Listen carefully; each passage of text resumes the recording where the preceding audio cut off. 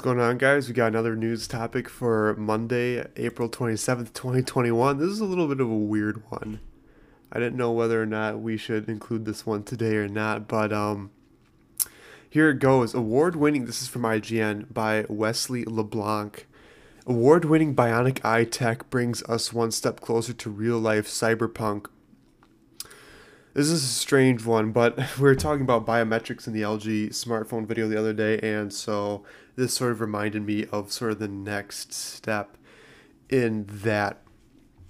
All right, so I'll read a little synopsis from the article. Bioelectronics company Pixium Vision SA has announced that it has received the Health Tech Award 2020 for its bionic vision system. So what this is essentially, it's bionic eyes. It's helping the blind see, or people with like myself, I wear glasses, so I assume people who have less than stellar vision, it helps them see better a little bit. But this also has, this has, what's the word I'm looking for? This could lead to other advancements, besides just improved seeing, I feel like. So we're talking perhaps human enhancement has been one of those kind of touchy hot topics for a long time that no one really wants to talk about. No one really wants to address the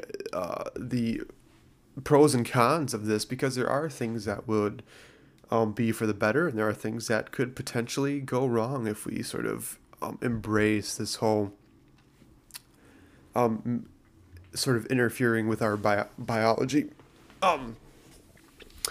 thing. So the Prima system, which is what the bionic system is formerly known as, is designed to restore vision to those that are blind, and it can do so without permanently replacing the vision they currently have, if at all.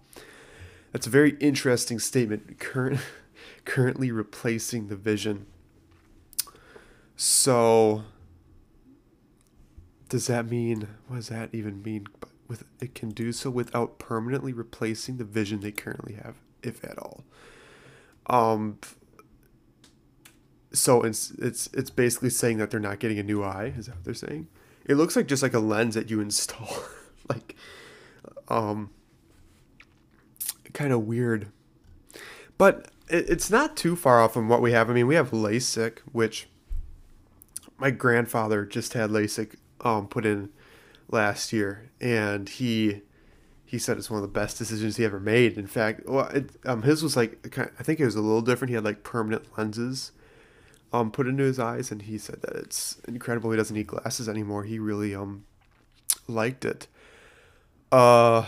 So, but when we talk about, the reason why I want to bring this up is because there's something we haven't talked about in this podcast yet, which is the idea of human enhancement. Now, I've sort of seen this in other areas of my life. I am a track athlete, a college track athlete, and there is debate on Paralympic athletes being allowed to, I shouldn't say debate, there's been discussion on whether or not it's fair to have someone who's tragically lost their legs, or was born without legs, or whatever, but they put on what are called running blades, which are these carbon fiber prosthetics, and there was debate on whether or not that was an improvement over just regular human legs.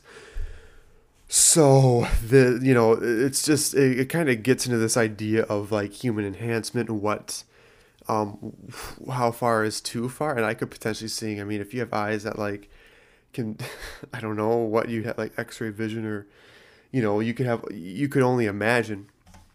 I mean, the article says we're getting closer to real life cyberpunk, which that's kind of the premise of that game, is that you're sort of upgrading yourself, because humans will just become completely modular, and it'll be like upgrading a PC. Oh, I want to be stronger, I'll get some new arms or whatever.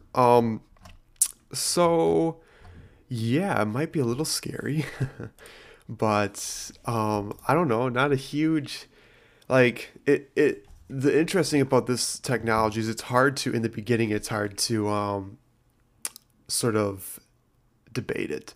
It's like, well, of course we want to help people who are disabled, who are blind, We want to help them see and give them back their vision. Or even someone like myself, I mean, I don't want to have to wear glasses or deal with contacts or whatever for the rest of my life. So what are the other options? And LASIK is definitely something that I eventually want to get, for sure.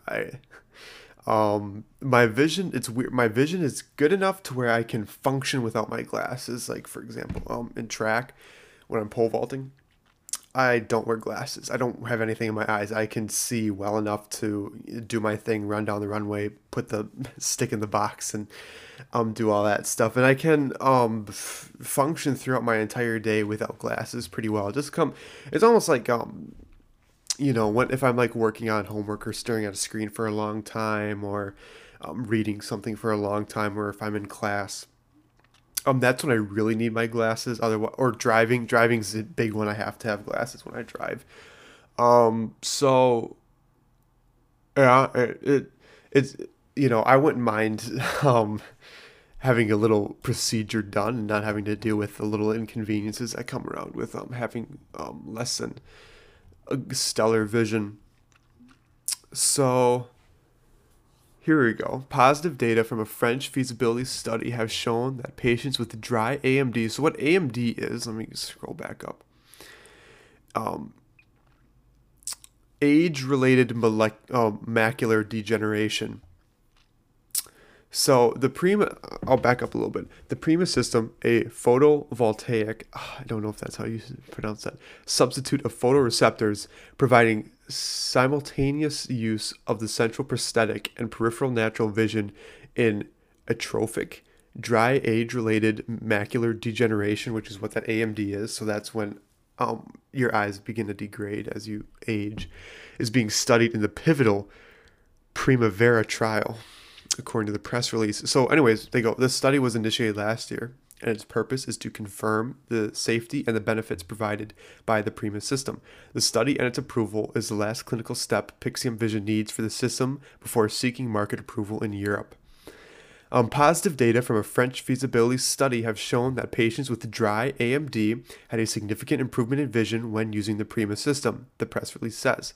This study also demonstrated that patients could simultaneously use prosthetic central vision generated with the Prima system and the remaining peripheral vision, an important step forward in treatment for dry AMD. So I guess what this will do is it can target different areas. Let's say your peripheral vision is pretty good because eyes degrade in different ways or at different rates.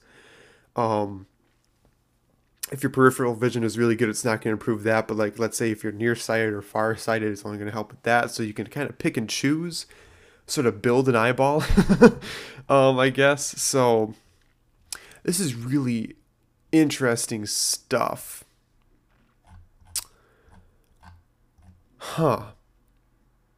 It's one of those things where it's just like, how long has the military had this technology? You know what I mean? Like, you're telling me that if we have this tech, like the military hasn't had like, bionic eyes that let you see at night. I can't imagine that that hasn't been done by now. Really interesting stuff. So yeah, I thought that was sort of a tech related story. Hope you guys enjoyed that one. A little bit of a weird one this morning, but anyways, hope you enjoyed that episode. Please do what you gotta do. I don't know how to sign these things off yet because I've never been available. We're on 8 platforms now. Each of these platforms has different ways to interact with content. So again, I feel like I keep repeating myself, but we need to figure out a better way to so I can interact with my audience, because apparently I'm looking at my statistics. What's the word? It's a word I'm learning. I literally learn about this stuff in school all day. My data, I guess. The data that I am receiving from these podcasts, it appears that people are listening to these things, which is pretty cool. So anyways, hope you guys have a good one. And this is Jacob signing out of the Geek Watch podcast.